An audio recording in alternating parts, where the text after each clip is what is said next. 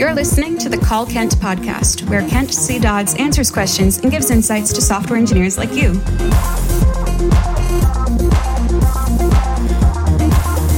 Now, let's hear the call.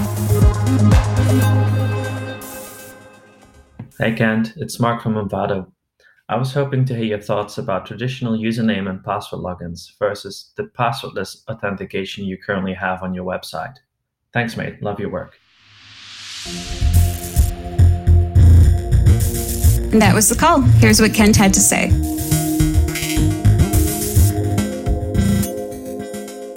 Hey, Mark, thanks for the question. So I like this topic because as I was implementing authentication on my website, and because I rolled my own, I had option to look at I just had the opportunity to look at different options.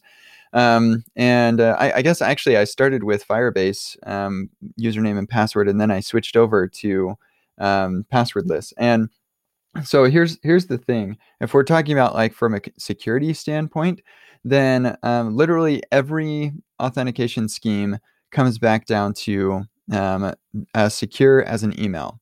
Because, I guess pretty much everyone that you can think of. So in practical terms. So pretty much every service that you sign up for requires an email address, and you need to confirm that email address. And they do that so that if you decide you want to change your password, or if you forget your password, they can send you a password reset link. Well, what is that password reset link? It's a magic link. It's just extra work that you have to do anytime you want to reset your password, or you forget your password or anything. And so that's the least common denominator for all these authentication schemes is that email address. So any additional way that you add to allow a user into an account is just another attack vector for getting into the account.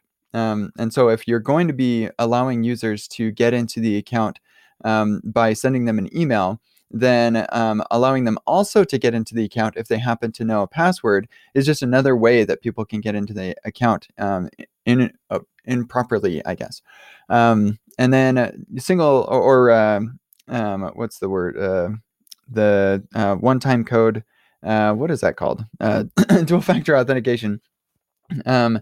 That would also be good to support, and I probably could build support for that on my website. But let's face it, there's not a whole lot of data on my website that people would care that deeply to even add dual-factor authentication. If somebody has like a legitimate reason why they want dual-factor authentication on my site, I'd be welcome to hear about it. But there's nothing useful. You can go to your profile page and download all your data and see whether you'd care if anybody got that data.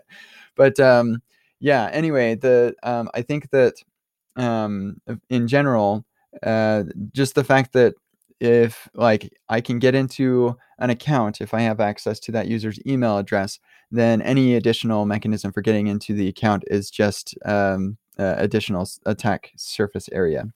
As far as like why it's not very common, I think it is primarily because we're just really conditioned to usernames and passwords, especially for like bigger sites that are intended for more consumers, I guess. They're just a lot of consumers still wouldn't know what to do with just an email field, and they might be confused about that. With lots of services, you log in once and you just stay logged in forever. But for many others, you log in like every time you go to it, like a bank or I don't know, your Delta account or whatever. Like every time you go to that site, you need to log in again. And so that might also be a reason that email or magic links are not a thing. Just because it's extra work to rather than, I guess maybe I've been conditioned that it's extra work, but maybe it's not. Like, wouldn't it be nice to not have to worry about even using a password manager, and you just use one email for everything? And so therefore you don't need a password manager, because every time you want to log into something, you just have your email open. and ready to go. And potentially, like, if everybody were doing that, then we could simplify that further and have like a browser extension that automatically opens the email and clicks on the link or something. Maybe that'd be unsafe too, I guess, but we could probably figure out a way to make that safe. But yeah, I kind of feel like that would be nice. It's not easier to remember passwords, and so that's why we have password managers. So that's like an entire problem space that we created because we decided to go with passwords, that we have nice solutions for. But wouldn't it be nice if we didn't need the solution? So anyway, like I think it's mostly inertia is why we're still using passwords for everything, and also like because we don't have really awesome tools right now for making magic links super easy from a user's perspective. That could be a reason why it's not as popular. But from the developer's perspective, magic links are way easier.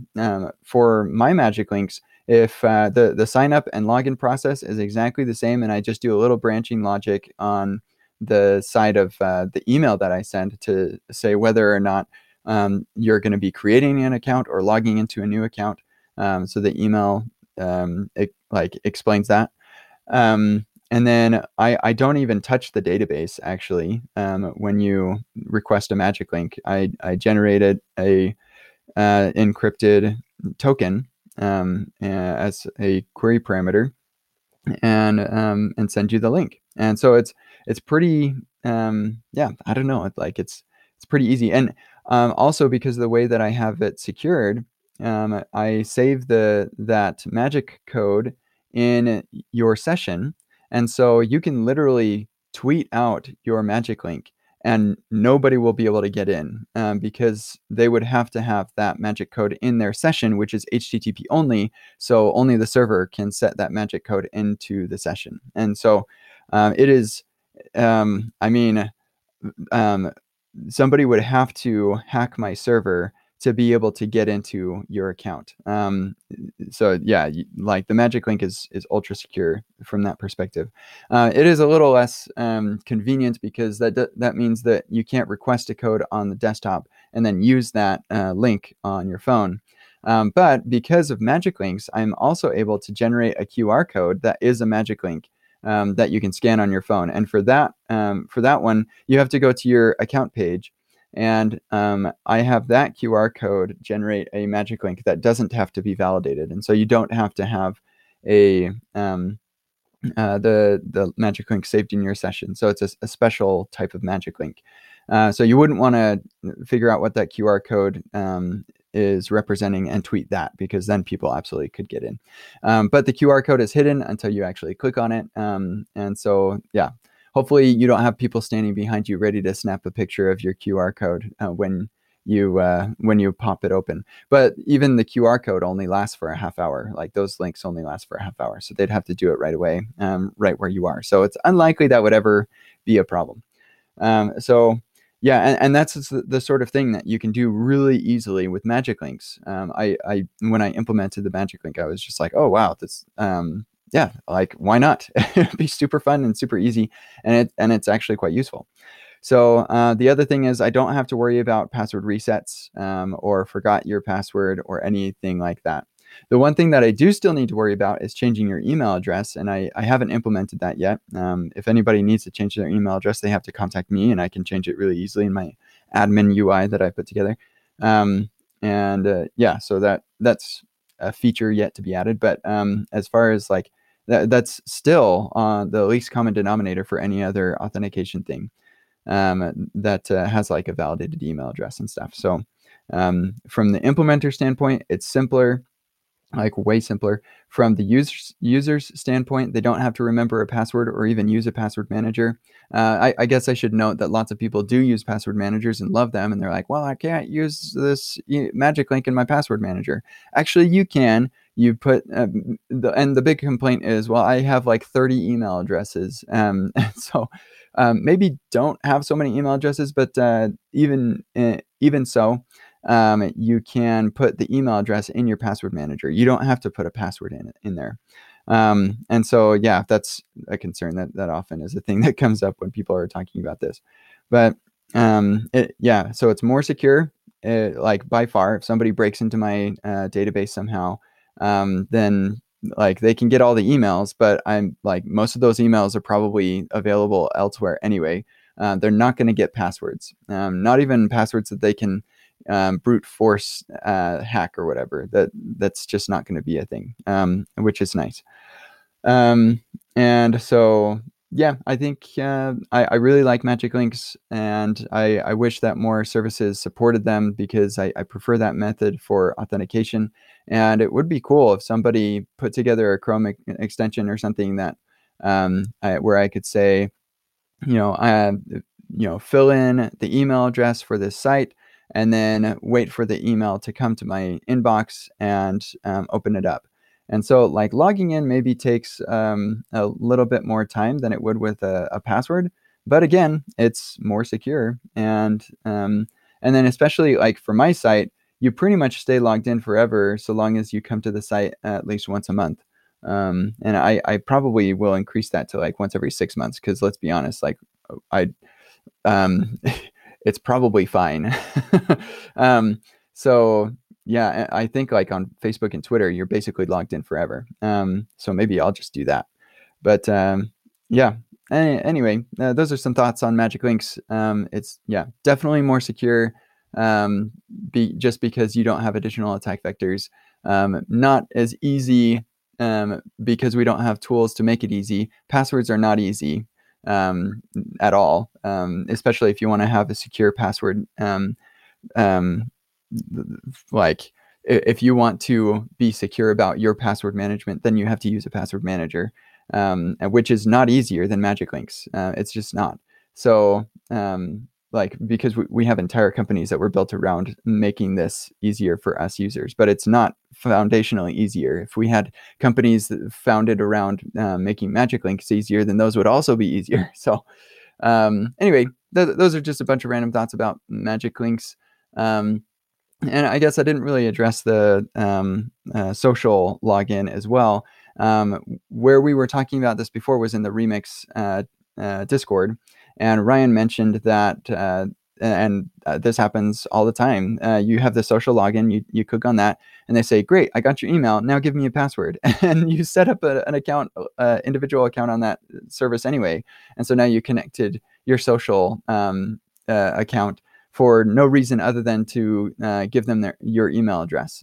It's just ridiculous. And so, yeah, I also never use social login, like almost never. And unless it's like I'm doing something to connect, to explicitly connect my Twitter account or something, then that makes sense, I suppose. But yeah, most of the time I don't even bother. I always just use email. I don't want to rely on those third parties anyway. And I don't want those third parties knowing what accounts I have either. So unless I have to, I don't really like connecting different accounts. That said, if you are here on my site, you can go to your profile page and connect your Discord, and it will make your Discord experience that much more fun. So I recommend it. but yeah, anyway, hopefully that is interesting and helpful. And those are my thoughts on Magic Links. Super happy with the Magic Link system that I've got. I know it's more secure. I don't have to worry about protecting passwords, and I can the user creation flow. I really like that. It's great. Okay, I'm gonna stop talking now. Take care. This has been the Call Kent podcast. Learn more about Kent at kentcdodds.com and get your own questions answered at kentcdodds.com/calls.